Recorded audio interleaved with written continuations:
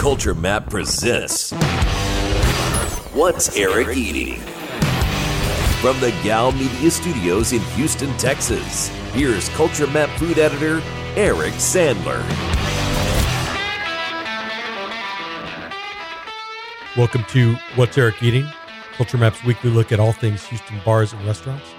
I'm your host, Culture Map food editor Eric Sandler. I have Chef Jonny Rhodes from Restaurant Indigo coming up in a little bit. But first, I am joined by my co-host this week. She's the owner of Fluff Bake Bar in Midtown. Rebecca Masson, welcome back to the show. How are you? I'm amazing. Thank you for having me again. Thanks for being here. We have much to discuss, so let us just dive right into the news of the week. Topic number one, good news for Kitchen 713 fans. That restaurant may be gone, but its chefs are still cooking. Ross Coleman has found a new job as the executive chef at 2840 at Dukessa. This is the restaurant. It opened this fall at an events venue that's basically on Chimney Rock, just south of Westheimer. I had the opportunity to dine there. Ross tasted me through a couple of the dishes that he's still working on. But you know Kitchen 713. Yes, I love those boys. I'm happy to see that we will get to enjoy Ross's food other than catering. Yeah, they'd been doing he and James Haywood had been doing some like fried chicken and barbecue type catering. And James, of course, James is running brunch at the Candy Shack Daiquiri Bar on Washington Avenue. I have not had a chance to swing by there yet, but Is it just a bar that serves daiquiris? I think that's right. Okay. I don't know if it's the modern day daiquiri factory or. Oh my God. They must have other drinks, and for brunch they have Bloody Marys and mimosas and stuff. Oh, that's nice. Okay. But daiquiris are a little sweet. Yeah, but no, I'm excited about what Ross is up to because it's still his food. Yes. Right. Like for example, he's doing a goat tostada, which is Ethiopian goat wat. What? On an injera crisp. Okay. So not a tostada at all. Not at all. But if he called it Ethiopian goat dish, no one would order it. This is true. This is true. You got to appeal to the masses in your description to get them intrigued. But he's also doing stuff that you would have never seen a kitchen that, because the owner of 2840 at Dukessa, Sarah Bhatti, wants to appeal to I don't know that she would object to my calling her a cool mom. And she wants her cool mom friends to be able to hang out there while their kids are at school. I wondered, is this kind of I actually had to look it up. I'm sorry. I did not know this restaurant. Is it kind of like the Dunlavy and the concept that it's like a ladies who lunch kind of place, but with a big old event space attached? That is the goal. Yes. Okay. The Dukessa event space hosts any number of weddings and corporate parties and other celebrations. So it's not busy at lunchtime. Right. So they started a restaurant we have a space and parking and a kitchen and a chef. And a kitchen and a liquor license and a chef. It's we might as well have people in for lunch. Yes. So I guess nominally if you were there for a wedding, this would be where the cocktail hour usually is. Ah, okay. I gotcha. And then you would go deeper into the facility for your seated banquet, yada yada. Yeah, your hoopla. Yeah. Uh-huh. So they've turned that space into a restaurant with, nice tables and chairs, and it looks nice. And they hired a different chef in the beginning, and he didn't work out, and now they have Ross. But so in the interest of feeding the cool moms, there's salads and avocado toast and juices, just stuff that you would not have ever seen at Kitchen 713. I gotcha. And no fried chicken. Oh, come on. James is doing the fried chicken. Those ladies who lunch secretly love fried chicken. They're just not going to eat it in front of their friends. Yeah, I asked Ross about that, and he's like, maybe as a pop-up, or maybe they have vague plans to roll out brunch eventually. So maybe. Hey, Ross, you can come do fried chicken at Fluff. any Thursday night Yeah, you want. Thursday night takeover. He's free on Thursday nights. Okay, I'm calling him up. Well, we tried to get a bake sale and then schedules, so I'll call him up. Tell him to come do fried chicken. But I guess mostly I'm just excited that he's found a landing spot. Yeah, that's good for him and good for us. So we can go. You know what? We could go be ladies who lunch one day. We can be ladies who lunch. I'm free on Mondays. And it's right down the street from the office. Oh, perfect. Perfect. All right. Topic number 2. Perry's Steakhouse. I've noticed this because, I'm on Gray, not West Gray. And right. Sometimes I drive down West Gray, and I saw that. It's enormous. It's huge. It's 2 stories. They're opening where California Pizza Kitchen used to be next to the River Oaks Theater. I'm pretty sure they're going to be busier than California Pizza Kitchen. I think that's a low bar. Yeah. I think they would. I don't know that their business model is just be slightly busier than California Pizza Kitchen. Interesting fact: when I was 18, I was a certified server trainer at the California Pizza Kitchen in Dallas. Hoo-ha. Yes. How far you've come. I know. Look at me now. All right. But so Perry's. So I think most people know Perry's because there's sort of a ring of them around like the inner part of Houston. Yes. Right. There are none of them inside the loop, but like every suburb has one. It started in Clear Lake. There's one in Sugar Land. There's one in Katy. There's the only one that's actually in Houston is at Memorial City Mall. But, that Memorial City location had been their flagship. This is going to be the new flagship. It's like 12,500 square feet. That one at Memorial City is huge. Yeah. And this one's really big too. 2-story, like you said, 2 stories, kind of a bar-centric focus downstairs, dining room upstairs. It's a little bit of the Steak 48 model. So I think with the success of C and B scene at Brasserie 19, that bar might be kind of hopping. Yeah, I think River Oaks has sort of demonstrated, even pre B19, going back to when La Grilla. It's true, yeah. The La Grilla bar was kind of the spot for a long time. And then it was B19. And now it feels like it's going to be Perry's, maybe. They need an Instagram overheard at Perry's. That stuff's funny, overheard at B19. If they achieve that, you will know that they have caught on. Yeah. But I haven't eaten at a Perry's very much. They're kind of known for that pork chop. I'm going to, truth be told, I've eaten there once. I did some consulting for them for dessert menus. I don't know when. A long time ago. It's not, it's just not my thing. But are steakhouses your thing? No. Okay. I do enjoy a good steak every once in a while, but I'll go to Real and have that hanger steak that we've discussed so lovingly. Yes. I'm not going to go eat a giant. Isn't there pork chop something silly like $1 on Fridays or something? I think it's $14.95 most Fridays, and then very occasionally they run it for 79 cents, which I guess that's the year they were founded, 1979. Okay. And so they will, and it's like a frenzy. Oh, it's like insane. Line out the door, cuckoo bananas, It's kind of Franklin barbecue style. It's kind of like restaurant week. Yeah. Yeah. You bring out the people who don't normally go, but because it's so inexpensive, they're like, I'm on it. Everybody loves a good deal on a pork chop. Not going to lie. I like a good deal, but I'm not going to go have it. I probably won't go. No, but it will be interesting to see how, can they step it up in terms of the service and the overall experience in a way, because from a physical perspective, they have all the tools and steakhouses are super popular and they're going to have all the cocktails and all the wines and all that stuff.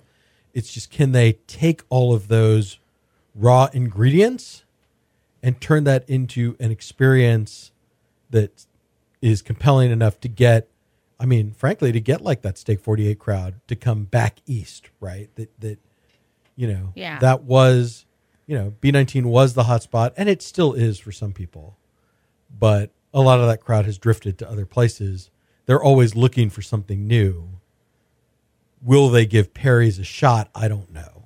I think they'll give them a shot. They run a pretty tight ship. Like they have their standards of service. They have the kitchens are very, I don't want to say automated, but they are almost automated in how they run. So I think consistent with what they do outside the loop versus inside the loop will remain the same, just because they've had that much practice all around.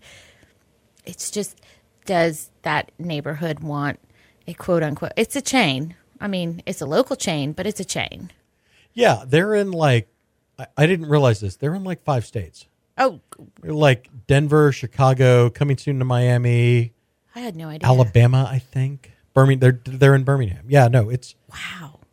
We talk about the fact that Houston restaurants don't seem to get exported to other cities in the same way that restaurants that are not from here seem to come here. Well, Perry's is the exception to that rule. Perry's, And Cyclone and Ias. Yes. But Perry's has been highly successful. Well, then maybe we're just wrong. Maybe my skepticism will be quickly disproved. Perry's is going to be a huge hit. I'm going there for dinner next week, and I'm actually pretty excited about it. I think it'd be excited. I think they obviously, being so successful, have, like I said, a consistent run with what they do. So, I don't think food will be bad. No, I think food will be good. Yeah. I wonder about the service, the experience, but they know how to take good care of people. I came into this kind of thinking one way, and I think I've talked myself into the other way. I think you kind of talked me out of it too. Well, we'll find out starting February 11th.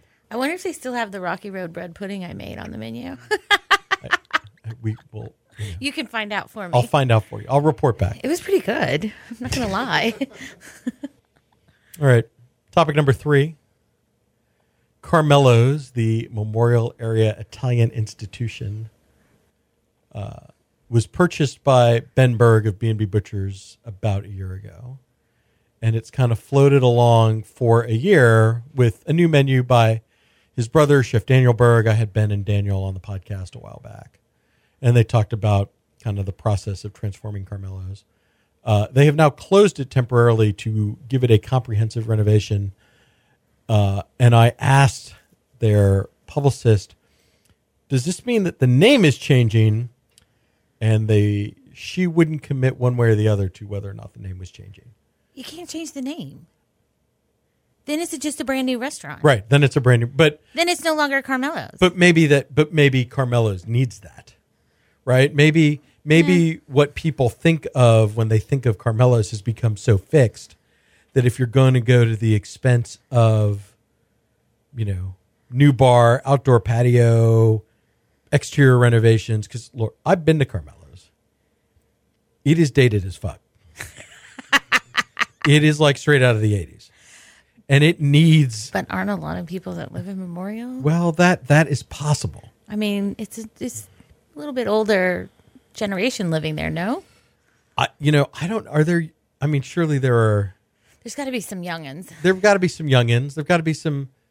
I don't know. They probably come inside the loop. They probably They probably do. Or they go to City Center. Yeah, there you go. It's hip happening in City Center. I don't understand that place. That is beyond the purview of today's conversation. I know. But so I think it's a fine line because, Italian American food did have this kind of revival nationally, right? Red Sauce Italian had this Carbone in New York City, now in Vegas. There's some other restaurants. They kind of tried, the Helen guys kind of tried that with Arthur Avenue in the Heights. Didn't catch on. It closed pretty fast. I want Carmelo's to kind of have that old school kind of Rat Packy Italian American vibe. I mean, it's what's the one on Ella? I can't think of the name of it off the top of my head. It's Ella and just past 610 there. Anyways, I think they updated the dining room, but the food, they still do the tableside Caesar. They have their pasta. They've got really good pizza, but it's even with an update, it's still dated. But I'm not going there for the dining room. I'm going there to eat the that craving I have for that old school Italian, American Italian. Linguine with clams, spaghetti and meatballs, that kind of stuff. Yeah. I mean, Chicken Parmesan. Yeah. Sometimes you just want like red sauce and pasta. Oh, I want that all the time. Right? My mom makes really good one, by the way. Next time I'll invite you over. But I just don't. If you're going to change the name, then just change the whole game. Because I feel like you said, it's an institution. It's been there. People know it. They recognize it. They've probably celebrated many birthdays and anniversaries there. Like, if you're going to change the name, just change it altogether. Yeah, I mean, and let's say that, the timing of the purchase a year ago, it's been tough. That area, that part of West Houston was particularly hard hit by the hurricane because that's where they had to do the runoff from the Addicks and Barker reservoirs. So, that neighborhood has been longer coming back than other parts of Houston. And in addition, there's been all the street construction on Memorial that's made it hard to get there. So I think that the timing of now to close and reopen makes a lot of sense. It needs the updates. I mean, I'm with you. I kind of hope that they keep the name. Maybe I just caught the publicist off guard by even asking that, or maybe the fix is in. I don't know. Maybe it's already decided.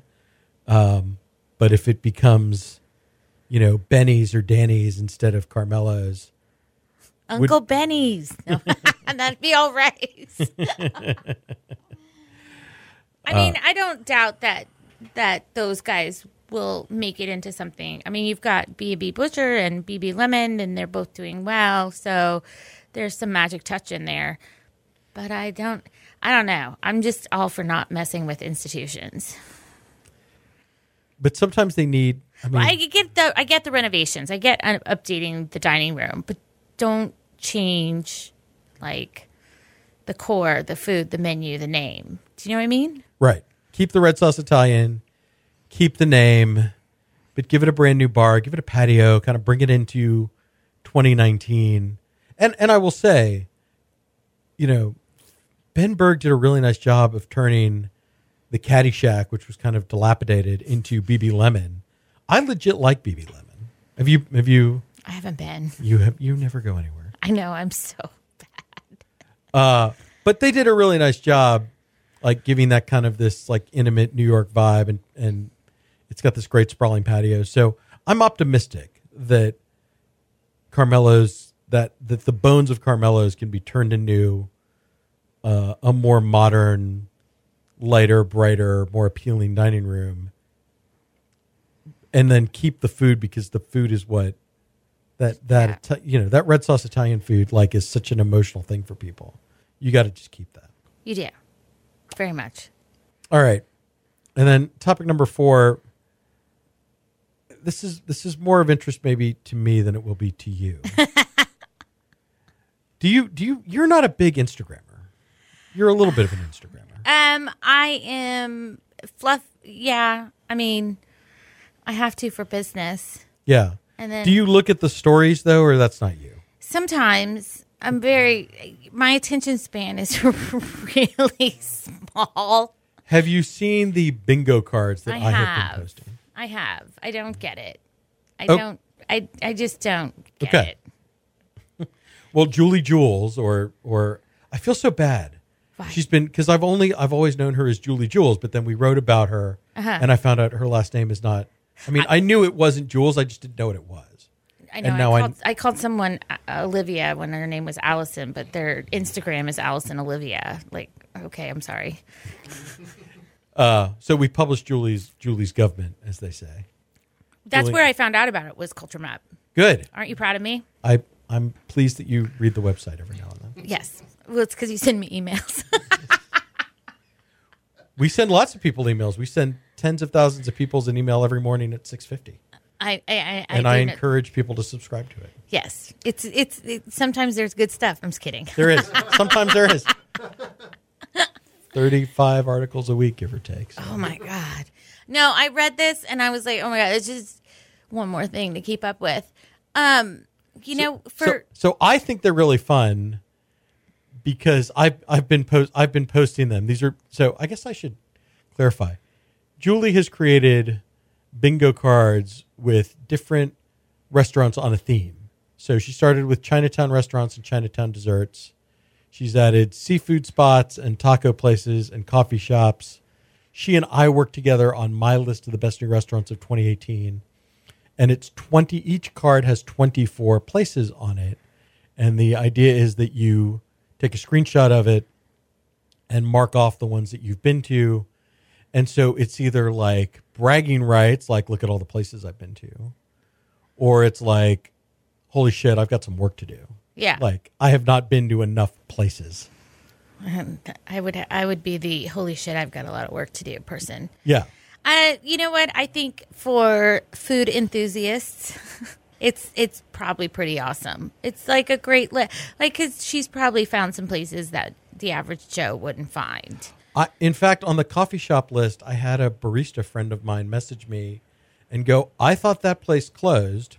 And I Googled, and a downtown place with a similar name had closed, but this place was in the energy corridor. Okay. And I didn't know there was a good coffee place in the energy corridor. How would I know? So but the next time I'm out there, now you know. I'll seek that out. Yes. So I can check that off the list and try to, but I haven't. There's no prize for getting bingo. You just the satisfaction of a job well done. Is that enough for people these days? I don't know. I never know. Kudos to her for coming up with something creative. That's awesome. Yeah, it's super fun. It's totally harmless.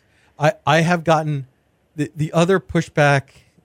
So the responses that I've gotten has been, and remember, I don't create the cards, so the reactions are a little bit like why isn't this place on the list? Yes. That reaction is not for me. I didn't put the list together. Exactly. Right? I didn't make the card. So is Fluff Bake Bar on there? She hasn't done a bakery one? Bakeries one yet. Okay. She only did a Chinatown dessert place. Ah, okay. So until you open in Chinatown, you're not eligible. Not anytime soon. No. Not anytime soon. Okay. But but the ones that the positive reaction is, oh my God, you haven't been to place X, you have got to go try it. It's awesome. That's cool. Which is cool. And then the other one is, I can't believe you haven't been to that place. Like, you suck. Which is funny, but sorry? Like, why haven't you been to the coffee shop in the energy corridor, Eric? Right. It's right down the street. Well, it's like the coffee shop one has Campesio coffee on it, which is right down the street from Blacksmith. I love Blacksmith. Right. I've known David Buer for a long time.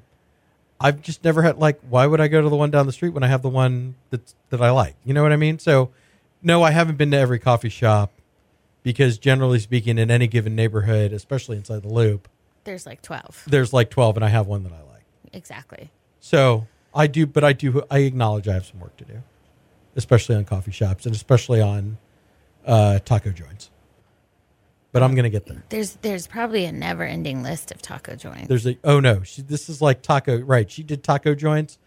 There, you could do a whole 24 more cards. Oh, yeah. 24 times 24. Yeah. A gross of a gross times whatever. All right. That does it for the news of the week. We'll be right back with our restaurant of the week. Stick around. You're listening to What's Eric Eating?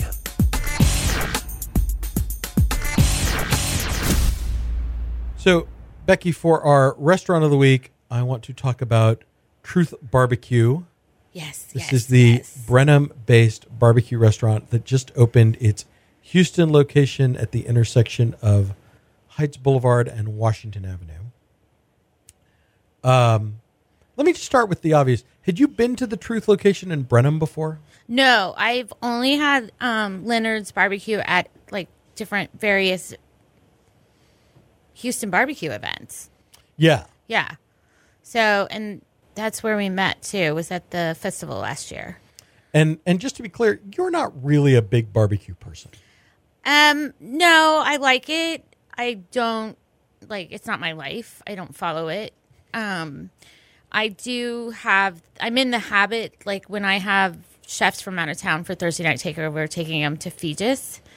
Now I probably will have to alternate where I take them because it was really good. It's really, really good. It's really, as Matt Harris would say, with a capital G, good. Yeah. There's a baseball writer who does a podcast, and sometimes it's like, he's a guy? No, he's a guy. Yeah. It's that subtle.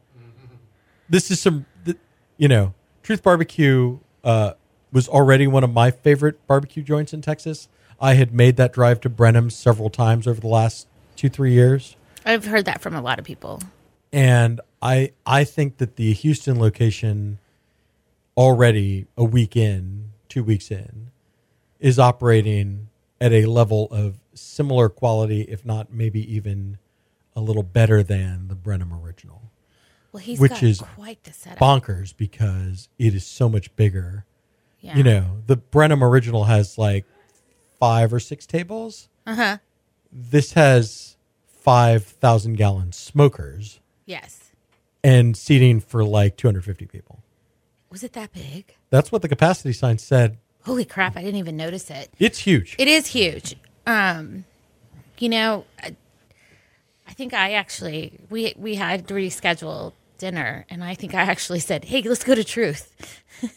Yeah, and I was really excited. Yeah. I mean, it looks great.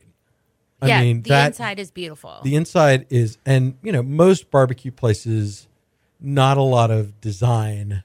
There's obviously some thought that went into that interior because it has the neons for Instagramming, and but it's still kind of a rustic. It's still chalkboards and still chalkboards, handwritten signs, but they're very well done. And then the menu is like the meat options are pretty standard. Brisket ribs, 3 kinds of homemade sausage, pulled pork, turkey, beef ribs on Saturdays. Did you have a favorite meat?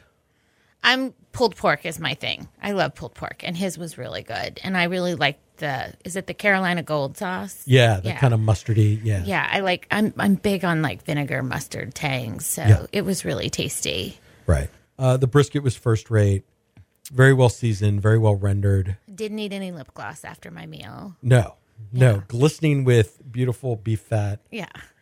Pork ribs, juicy. The right amount of done, which is not to say like soft, so soft that they're falling off the bone, but like not undercooked, so you have to like really pull to get the meat and off not there. Sweet. No, really and nice not sweet. Balance of like salt and pepper on the crust. Like I took a bite and was like, oh my God, this is so good.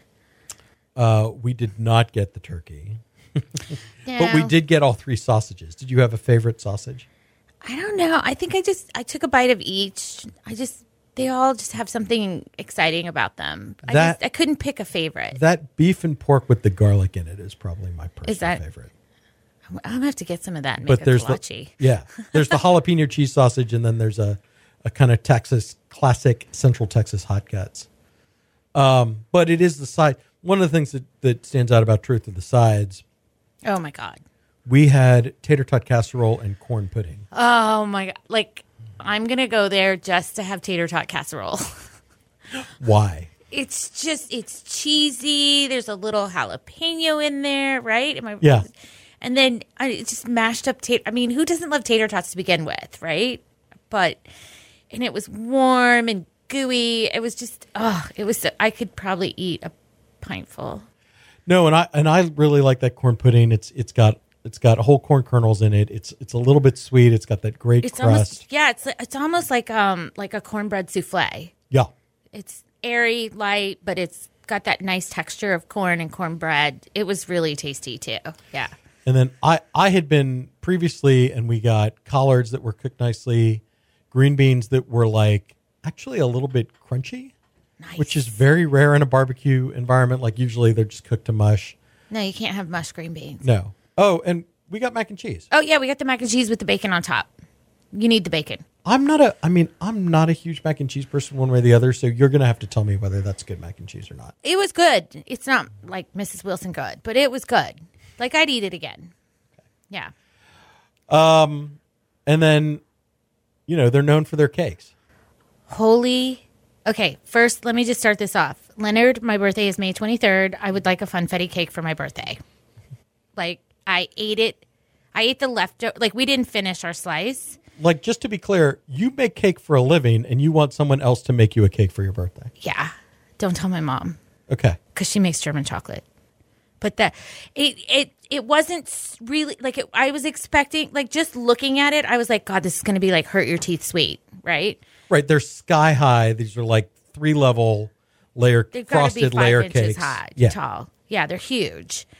It was, like, there was not a lot of frosting, that's the way to my heart right there. It was, I hate the word, but it was moist.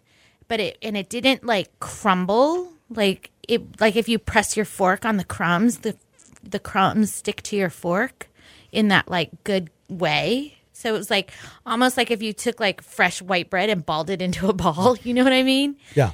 I ate we didn't finish our slice. I ate the leftovers for breakfast Saturday morning before the bake sale. It was so good. It was so good. I'm excited to go back and try the other ones. Yeah, and then just to kind of get at some of the ancillary, we got there at about 10:30 on a Friday, and there was hardly any line. But by the time they opened at 11, it was a long line. It was, yes. So at the risk of busting this and making the line worse for myself when I want to go, it seems like getting there. We'll just go at 10:15. Yeah, right. It seems like getting there 30. Like if you're worried about a line, that getting there closer to 30 minutes early instead of 15 minutes early will make a difference.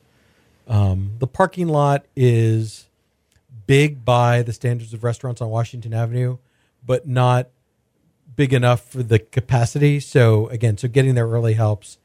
And apparently they're exploring the possibility of a valet to help them kind of manage that, because otherwise you're going to wind up parking like on side streets nearby and having to walk, and that's always uncomfortable for people. So they said that the line stayed pretty steady through the day. Yeah. So. Yeah, and they're selling out. They're selling out every day between like 2:30 and 3 o'clock. So if you roll up there at 2 expecting the full menu, like, probably not going to happen for you. But you can also feel pretty good about, maybe you'll get a brisket sandwich, or maybe you'll get a couple pieces of sausage, or whatever. And if you want to just have cake, you can go in and skip the line. Yes, there's a separate register just for cakes. I wonder if I could get tater tot casserole and a slice of cake at that line. They might do that for you. They won't sell you meat from that register. That's okay. I think I'm okay with those two things right now. And then I think the question becomes, like, how good is it, right? Is this already a top 5 Houston barbecue joint? I posed that question to our good friend. Well, I posed that question to our friend Patrick, who was sitting with us. Uh-huh. But then I also posed it to Michael Fulmer, who's one of the organizers of the Houston Barbecue Festival, who dismissed the contention as ridiculous because it's too new. Oh, but he's so politically correct. Yeah, he can't say it. No, he can't. But we can. But I think I will. I think it's already a top 5. I think so. Joint. I definitely do. I mean, for someone who doesn't eat a lot of barbecue and doesn't choose that to go to, like, it's probably a place I would choose to go to from now on. It's like I choose to go to Fegis. Now I'll say Truth as well. Yeah. And for me, I think, when I have less time, certainly living inside the Loop, I am very happy with both Fegis in the Pit Room, closer to the office, Regal's, Brisket House. All excellent, all very good. Happy to dine at any of them. When I have a little more time, or when I'm looking for something, instead of driving out to Corkscrew or Killen's or Tejas, I'll probably just go to Truth. I think so. I think that's kind of where I'm at. It's at that level already, I think. I think having been in Brenham for the past few years and getting his, feet wet and, like, getting that practice in there, and then he just has to do it consistently on a larger scale every day now. Yeah, well, 2 visits a week apart. I think he, it has delivered at that level. I think Leonard certainly understands the challenge ahead of him. Now, what happens when Brenham reopens and he's trying to kind of shuffle back and forth? I don't know. But right now, Truth is very, very good. Well, he seems to have some good support staff around him here. He does. So I think that'll be beneficial in the future. Yes. Yeah. Okay, Right. May 23rd. Just so you know, Leonard. One more time. All right, Becky, before you get out of here, what's going on at Fluff Bake Bar? Well, Saturday morning bake sale, alive and well still. We've got a pastry chef from the Adolphus Hotel in Dallas this weekend. We're gearing up for Valentine's Day. We, one day only, are going to offer delivery on Valentine's Day. Ooh. Yes. So we're going to put up a menu of items, 2 different, time periods you can choose for delivery. It's going to be around Fluff, probably downtown and Montrose and stuff. But yeah, we're going to send out some sweets to some happy Valentines. Very exciting. Yes. All right. Well, thank you for being here. Thank you. I had a good time as always. All right. And I'll be right back with Jonny Rhodes. Woohoo. You're listening to What's Eric Eating? I'm joined this week by Jonny Rhodes, the chef owner of Restaurant Indigo on the north side of Houston. Jonny, welcome to the show. How are you? Thank you for having me. And I'm doing pretty good today. It's nice weather out, so it's not too cold, not too hot. So I'm digging that, so I'm feeling good. All right. Well, thanks for being here. I will tell you, I feel like there's a fascination with your restaurant, at least colloquially among the people that I talk to, that there's a sense that there's something kind of exciting about what you're doing at Indigo. So let me why don't you kind of describe what it is, and then I'll kind of go from there. What the restaurant is. Yeah. So there we try to focus on research and development. The research and development that we use is what kind of forwards the food. It's the narrative, I guess you could say. And that research and development is focused around how African Americans in particular have survived multiple waves of agricultural oppression, and how those agricultural oppressions have actually created soul food. And then we want to talk about, how did they survive these things? What did they do? And why did they do it this way? It's very easy to look at, what people were eating. But the real question is why they were eating those things. What was going on around them that forced them or that made them feel that this was what was necessary to eat, whether it be for nutritional reasons or dietary reasons, religion. The list goes on and on and on. Right. So I don't know that many chefs approach food from that perspective. Not like there's one thing to say, there's one thing to research old cookbooks and delve into historic recipes and ingredients. It's another thing to look at the social conditions that created those dishes in the first place, right? That's essentially what you're doing. Right. Yeah. No, I would say that would wrap it up some. Yeah. How did you become interested, not just in what people cooked, but why they were cooking it?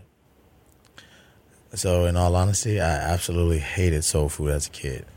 There wasn't enough that you can really do to get me to eat it other than collard greens and black-eyed peas. I hated oxtails. I hated cornbread. It just reminded me of poverty, honestly, because a lot of people pay for soul food. I never paid for soul food growing up because it was at every family member's house, every friend's house. And it created something in me that made me dislike it because I had it so much. But it wasn't, 20/20 hindsight. It wasn't until I got older that I had to realize the ingenuity it took for our families to feed us. But there's a why to that. Why did they have to do that? And since it's become tradition, what was going on in the past that created this cycle in the first place? Right, because coming up as a young cook, you trained at some pretty established fine dining restaurants, right? Yes, sir. How did you kind of start your career? Well, I started my career working at CC's Pizza when I was in middle school. My godfather used to own a few franchises, and to keep me out of trouble, he had me folding boxes all day, and that eventually led to me working dough, which eventually led to me making pizzas. But I never really took it, to be anything like I was going to be a chef or anything. And then once I got older, my mother gave me the idea of selling food out of the house, essentially. And I started doing that. But professionally, I would say after I came back to Houston in 2012, I started working at Papa's Seafood. And that's what kind of jump-started everything for me. Right. But you were, there was a point at which you became interested in kind of fine dining. Yeah. Right. New Nordic, right? The kind of Noma-influenced, ingredient-driven. You were on a path to a traditional fine dining career, I would say. Yeah, most definitely. I think that started for me at Oxart. It captivated me. How long were you at Oxart? I was at Oxart just under a year. Okay. And what was that experience like? It was hard. Coming from a different genre of cooking and stepping into the fine dining scene, it isn't something that is easily transferable, especially being a younger cook. If you're an older cook, you have those experiences. I didn't at the time, and it was a little difficult, but I learned a lot and, continued to push going forward. And you also made your way to New York, if I remember correctly. Yep, I went on a stage. We were on our break from Oxart. I went on a stage there, and when I was staging, basically Chef Mike Anthony was like, "You ever thought about moving to New York?" And I was like, "Not really, not at this point." And then they, basically offered me a job there. I didn't think I was going to be able to take it. Things changed when I came back home to Houston from that stage and from that time in New York. And like a week later, he, asked me again. And I said, "I'll see you in 2 weeks." And I was there. So how long were you in New York? I was in New York for a year and a half. So that gets us to what, about 2015, I guess? That gets us to the end of 2015. So when did you? So you were on a pretty traditional fine dining path. When did you decide that you wanted to do something different for your own endeavor, or how did you come to that decision? Well, the restaurant industry is volatile for cooks, and you're not in full control of everything for your life, I would say, especially when you have kids. Right, you work on someone else's schedule, right. And frankly, for not a lot of money. Right. So, I figured that if I was going to be willing to do that for somebody else, then I would be willing to undertake the suffrage to be able to do it for myself, especially with me having kids. That's one of the biggest reasons that the restaurant is only open 4 days a week versus being 5, 6, or 7. So I think when I first spoke to you about Indigo, you had this idea of kind of a modern barbecue restaurant. Yes, sir. That is not what you are doing. In a fashion. There are certainly like barbecue influenced dishes, and you have that wood burning hearth going. But when did you? How did you make the transition from I'm going to do? Not to be reductive, to just sort of to move for the purposes of moving the conversation along, vegetable oriented barbecue, like those preserved yams that I remember trying, into this like history of soul food. What sort of prompted that decision? Well, the concept was kind of evolving as I was trying to evolve. So as I continued my time at University of Houston downtown, pursuing my bachelor's in history, so over that 2.5-year time frame that it took us to get the place actually built out, I was learning a lot, and I was learning a lot about food and food history. And it just kind of expanded my mind and expanded the genre in my mind of how I wanted people to perceive the restaurant, because there's so many barbecue places in Houston. No matter how good or vegetable based or meat based, it just would have been another barbecue place in Houston. And we didn't want that. We wanted to maybe showcase barbecue as an influence and bring the primary way of cooking, because barbecue is much more than smoking. Even though we call it grilling here for some reason, but barbecue has several variations of cooking methods, and we want to be able to showcase that because the diaspora of African American foodways is very deep. So what are the sources that you're using to study this stuff? Because I I claim no particular expertise. I took one semester of African American history in college, which, is getting to be a long time ago now for me. But, food history was not right. This was a political history, not a food history. Right. So how did you become aware of the sources, and what are the sources for this kind of research that you're doing? Well, I very first became aware of the sources because while I was attending college and I was looking at all of these history courses, none of them were directed at food history. So they were directed around, Russian history or the Cold War and all these other different things going on. But no matter what's going on in the world, no matter how good, how bad, everybody has to eat. So because everybody has to eat, no matter whether you're in high culture or low culture, there's a story to tell behind the food. So with this one, I had a class on, the history of Russia, and we talked about the Cold War. Everybody else was talking about weapons. I was talking about how, the Russians defeated Napoleon by using the scorch and burn tactics.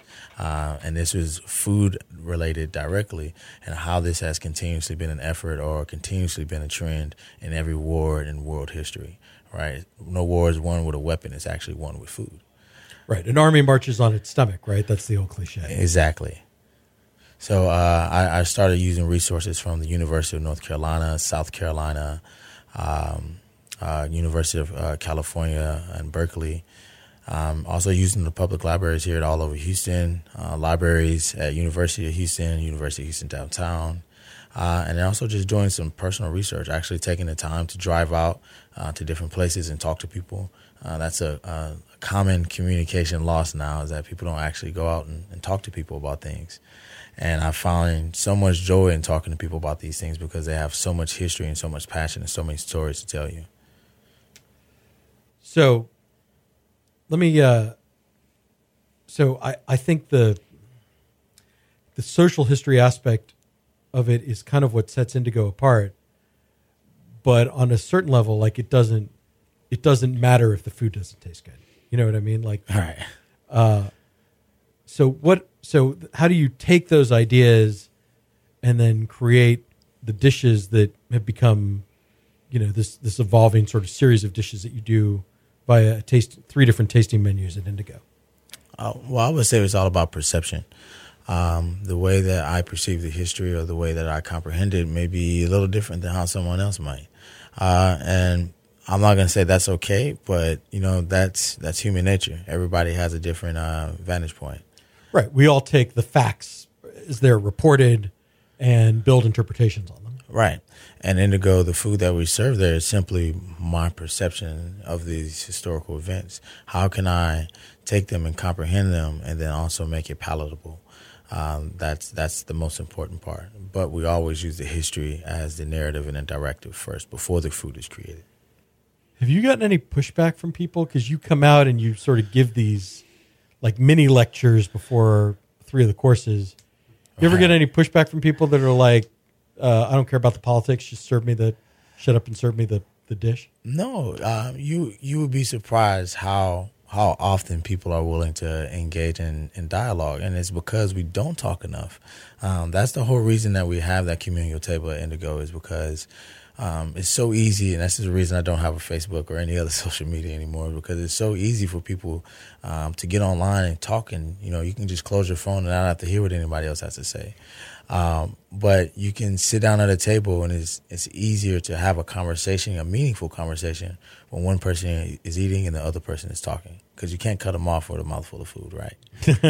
So and as much as people may think that I'm teaching, I'm also learning. The learning never stops, because somebody may have a perspective that they can tell me about or that they can teach me about that I may have never considered before.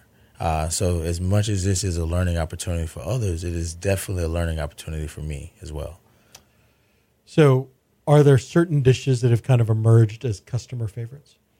That aren't there anymore as well. Well, I mean, a little of both, right? Yeah, a little of both. So domino, which is where we talk about the game of dominoes, which is our smoked fish.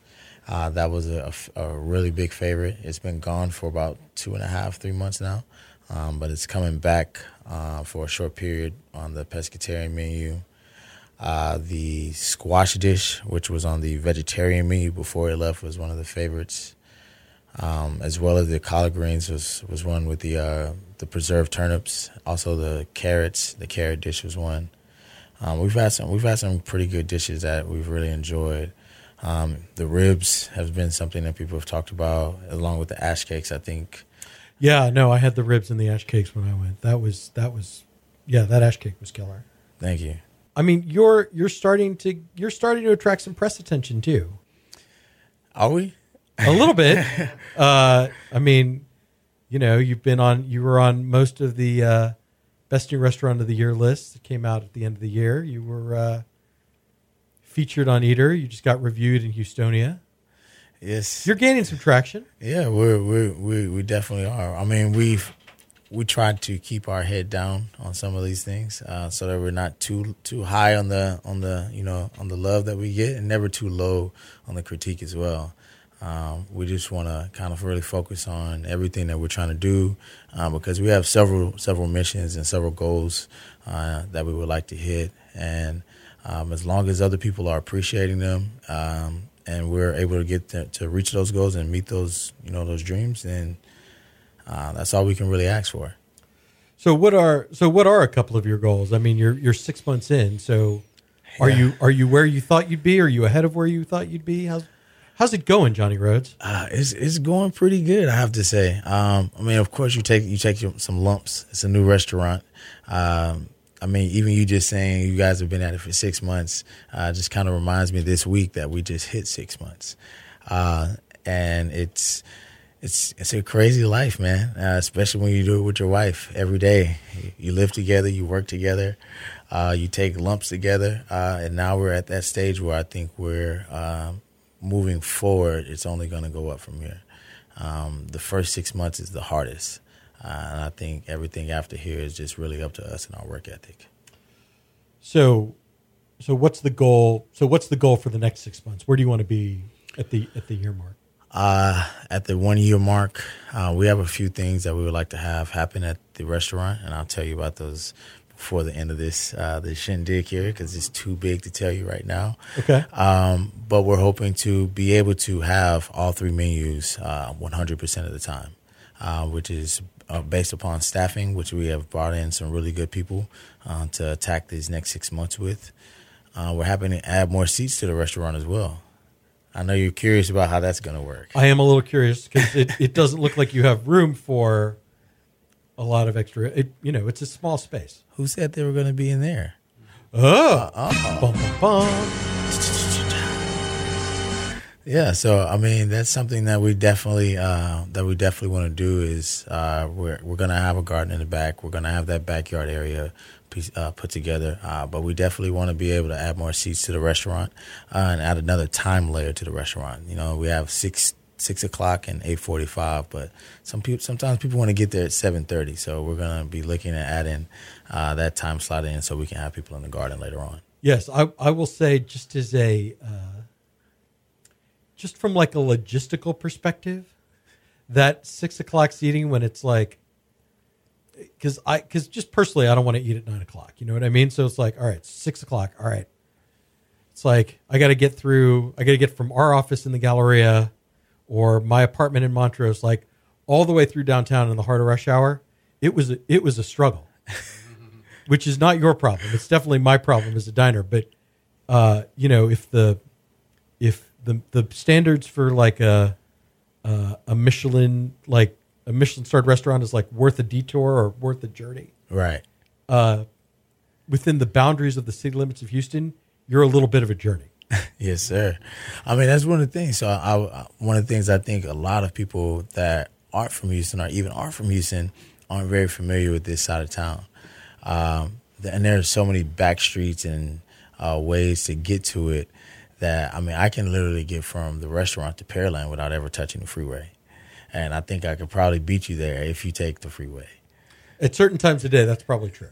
Yeah, I mean, that's another great part about this. As much as we're exploring the history of soul food, we're also exploring other parts of Houston because there's so much culture in that area. No, you're bringing people. I mean, and certainly in my case, like I'm not shy about this.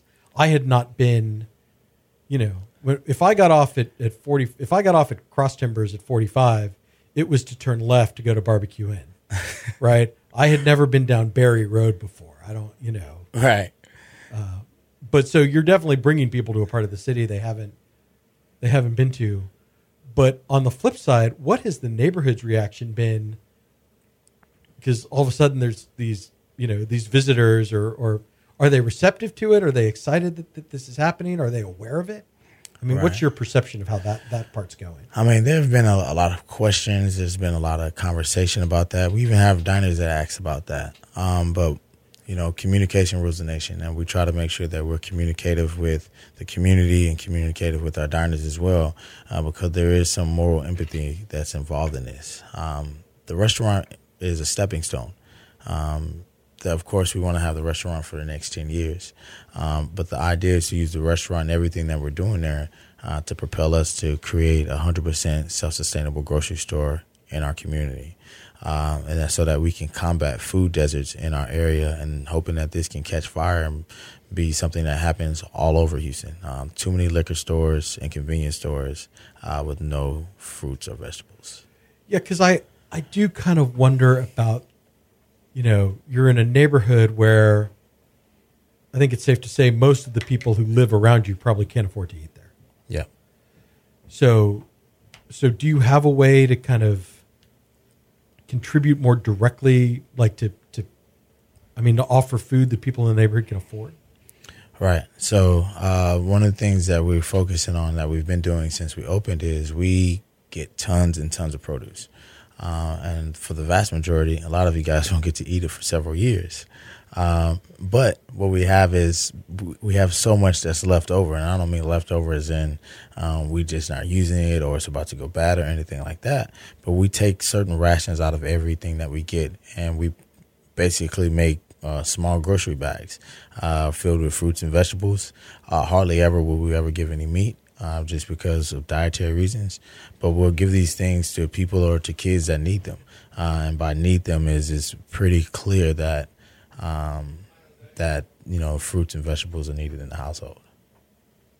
So, well, that's good. So that's creating like a more interactive relationship with the neighborhood. Right. And we talk to the kids sometimes because the summer's coming up, and during the summertime it's pretty dangerous for African American kids in poverty, with it being more policing, not being in school, not having anything to get their hands into. So I ask them all the time, "What are you guys doing this summer?" And they're like, "Oh, we're doing this, that, and the third." I'm like, "You guys aren't trying to make any money?" And they're like, "What? What are we gonna do?" I was like, "You got to eat, right? Everybody else got to eat. Why are you not growing no tomatoes right now? Why aren't you growing any fruit? What's going on? What are you doing?" And it puts this question mark in their head of, what are the possibilities with this? And though I may not be the one to teach them to do it or, physically help them with it, it at least gets their mind, jogging and thinking about, things to do this summer. Right. And that will be maybe even easier when you have the garden planted, because it'll serve as a physical inspiration, I guess, for lack of a better word. Right. Well, it gives them something to see. Yeah. And then what it'll eventually lead to is, what I'm hoping for is, they'll come and ask questions. Because when they ask those questions, that means they have an idea.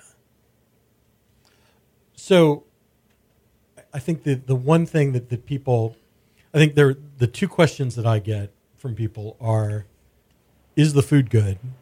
Right. And I can tell them, like, unequivocally, having eaten there in December, that I really enjoyed my meal. My friend that came with me, Matt Harris, really enjoyed his meal.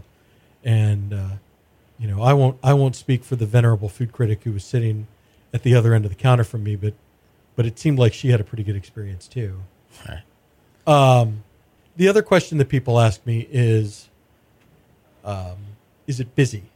And I can't really judge that because I only went there one night. Right. So let me ask you, from a business perspective, from a headcount perspective, are you kind of at where you thought you'd be? Are you ahead of where you thought you'd be? How's that part going? So when we very first opened, we were expecting to open at in our first year at 50% or less occupancy. We have done well over that number since we've opened. We have days that are slower than others, but the restaurant is really doing really well, and I cannot complain about it even a little bit. It feels really good to be able to do the things that we've done to get to this point, and people be as supportive as they've been. We've had people that's come and eaten at the restaurant 4 or 5 times now, and we've gotten to a point to where we tell people, if you come here, more than 3 times, we're going to start calling you cousin. And the fact that people are enjoying us that much, and the fact that we have available seats, it's not a perplexed situation, because unfortunately the restaurant won't be for everybody, just like any other restaurant. Everybody doesn't like McDonald's. Everybody doesn't like Chick-fil-A, right? I think everybody likes Chick-fil-A. I think Steak and Shake is much better than Chick-fil-A. Okay, well, we'll have that argument later, but but no, I mean, you are serving, a vegetable-forward tasting menu. Yes, sir. I will concede that it's not for everybody, but I do think it's maybe for more people, at least than I thought maybe it was going to be for. Like, I think you're reaching a broader audience than maybe I would have guessed in the beginning. I would agree with you on that. I never would have thought that the way we've been received would be so well. Like I said, I originally believed that we would have started off a lot more difficult and a lot harder, but people have enjoyed us, and I'm not sure if it's because they actually enjoy the food or they actually enjoy the conversation. But either way, we'll take that W. Yeah, I think just from talking to people, I think they're coming because they're curious about the food, and then they find that they also enjoy the conversation.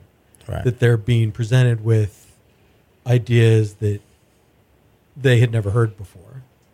And I was speaking to an African-American friend of mine who was like, oh, we've heard some of these stories growing up for a long time. Like I know these stories, and all I can say is you may, and some of your diners may.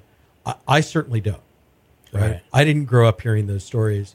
And so, I'm interested, right? I'm engaged. I'm excited to hear them, and then to kind of maybe go from there and do a little, maybe not like go to a library. That's a high bar, but at least a little Googling and try to find out a little more about this stuff. Right. And I don't think I'm the only one. I mean, that's amazing. This is those are things that we want to take place, because as we're talking about some of these agricultural oppressions, these things take place because people are unaware of them. And as we talk about it, and as we serve you the best food that we possibly can, this is not only something that for you to have in this moment, but we're hoping that it's something that you carry with you. Because as you look at it, and as we look at society, we often look at it as being black or white. We never really consider the gray areas that contribute to it being black or white. And when we talk about these things, when we talk about people not having food and it being the reason for crime, or people only having alcohol around them, and how difficult it is to break these institutionalisms, it makes people question some of the judgments that they may pass the next time they see somebody that's struggling. And these are things that I've had to consider growing up. With my mom always telling me, like, make sure when you throw that stone, you be ready to catch it right back at you. So that's something that I think about in the food context. And that's something I think about in the social context as well. All right. So pickling and preservation are a big part of yes, sir. The cuisine at Indigo. Like you're getting ingredients in this week. Like how far away from now is it going to be that diners are going to get to eat them? So we're getting in more turnips. We're getting like 150 pounds of turnips tomorrow. And I think we're getting 150 pounds of carrots tomorrow as well.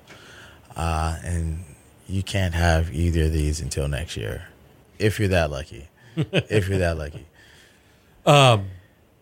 So you're looking not just at 3 months or 6 months. I mean, you're looking at 1 and 2 and 3 years down the road at this point. Is that safe to say? Yeah, that's definitely safe to say. And do you think that will be at the space on Berry Road or? That will definitely be at the space on Berry Road. Okay. We're committed to the community, which is the reason that we're there. This concept wouldn't be the same if it was somewhere else. No, I think the location and taking people to, as I said, to at least a part of Houston that I wasn't familiar with. I think that's part of the experience of dining at Indigo, is being willing to take yourself to some place that you maybe didn't know about. Right. And the greatest part about it is we have so many people that aren't from Houston that live here now. And because of this, they're very interested in coming to eat with us. And they're like, wait, this is still Houston? And what reminds them that they're in Houston and that they're in Texas is when people in the community are riding horses to the gas station and going right back to their house right around the corner. Right. So what is kind of on the horizon for you? I mean, what are your goals for the future? I'm hoping to get a lot of preserving done. We want to get a lot of preserving done, both on the meat and vegetable side. Looking at getting that greenhouse built in the back this year before May. I would like to get some type of scholarship going for some of the kids in the area that are interested in agriculture in particular, so that they can just go see what it's like. We have a lot of kids that are interested in science and they just like to be outside in general. And I would love to see for them to be able to just be exposed to gardening and pulling something fresh off of a tree or off of a bush and eating it. What else? What are our goals for the restaurant? Is it self-loathing to say that we want to compete with like the best restaurants in the city? No, I think that's. First of all, I always think ambition is a good thing, right? I think you should aim high and try to hit it. But also, I think that is starting to be at least from a media perspective, how you're perceived. I mean, tasting menus maybe aren't as fashionable as they were 5 years ago, but that culinary narrative that you can, that chef's perspective on a topic is still best told through a tasting menu. Right. I mean, that's something that we want. We would love to be. This is the fourth largest city in the country, soon to be the third or the second, and we have one of the less complex dining scenes in the out of those major four cities, and it would mean a lot to be able to have be the forefront for some of the change that kind of help change the forefront of the dining scene in Houston. Less steakhouses, more intricate meals, more meals that require smaller spaces, because what you're seeing taking place is these chefs aren't owning their businesses and their restaurants are closing. But if these chefs can start working together, we have smaller establishments. You'll have more chef-driven restaurants, higher quality food, and just overall better food for Houstonians. Yeah. Do you feel like you're part of the chef community in Houston? Do I feel like I'm part of it? I have my own chef community in Houston. Okay. And I don't know if I'm a part of the chef community in Houston or not, but that doesn't mean that I can't care about it from an outside point. It doesn't have to. You don't have to be a part of a group to lead a group, if that makes sense. You're going to lead by example, and if other people respect it, if other people like it, they'll do the same. All right. Well, that brings me to the end of my questions, unless there's something that you feel like you want to share. Yeah, I think you asked about the preserving and the pickling. I don't know if I ever told you why that was such a big part of the concept. No, I don't think you have, and that's actually a great question. So how did that become such an important part of what you're doing at Indigo? So when we look at historically, after the Civil War, you had the Great Depression ensue almost literally right afterwards. No. All right. Now look, I took enough history. The Civil War ended in 1865, and the Great Depression started in 1929. Right. So you have 70 years. You have Reconstruction. You have the rise of industrial America. Right. You have a lot happened between those two things. Right.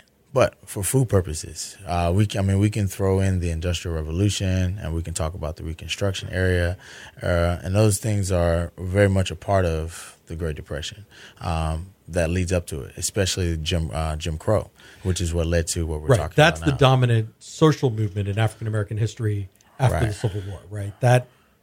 The progress of Reconstruction is completely undone by Jim Crow. And this is, and in my opinion, this is what created soul food during the Great Depression.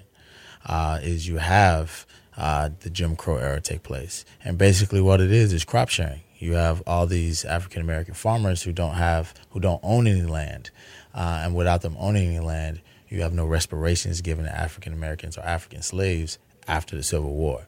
So when the Great Depression actually takes place, and now all these farmers no longer have their land because they've lost it because they didn't own it, they're now being thrown to the wolves with no land.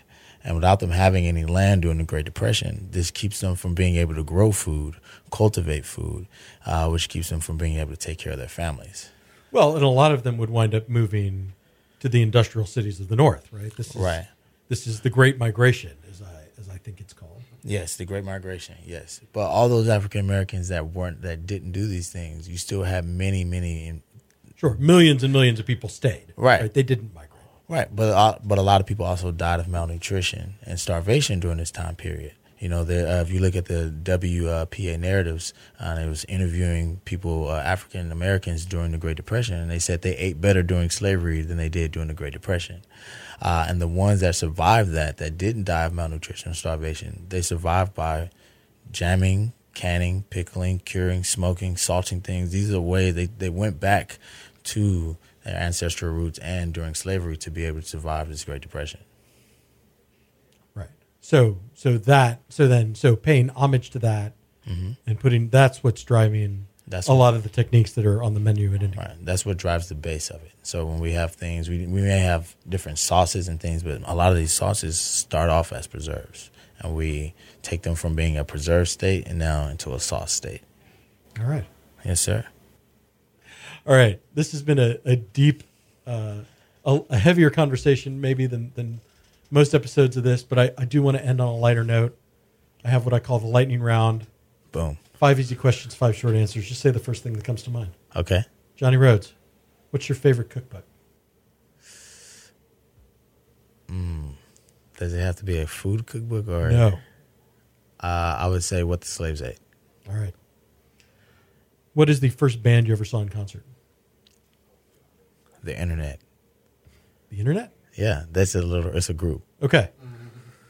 What is your fast food guilty pleasure? It has to come from a restaurant with a drive-thru. I blame Justin Yu for this, but it's Whataburger. Who is your favorite Houston sports figure, past or present? I'm going to have to say Akeem Olajuwon. And then finally, what is your go-to pizza order? My go-to pizza order?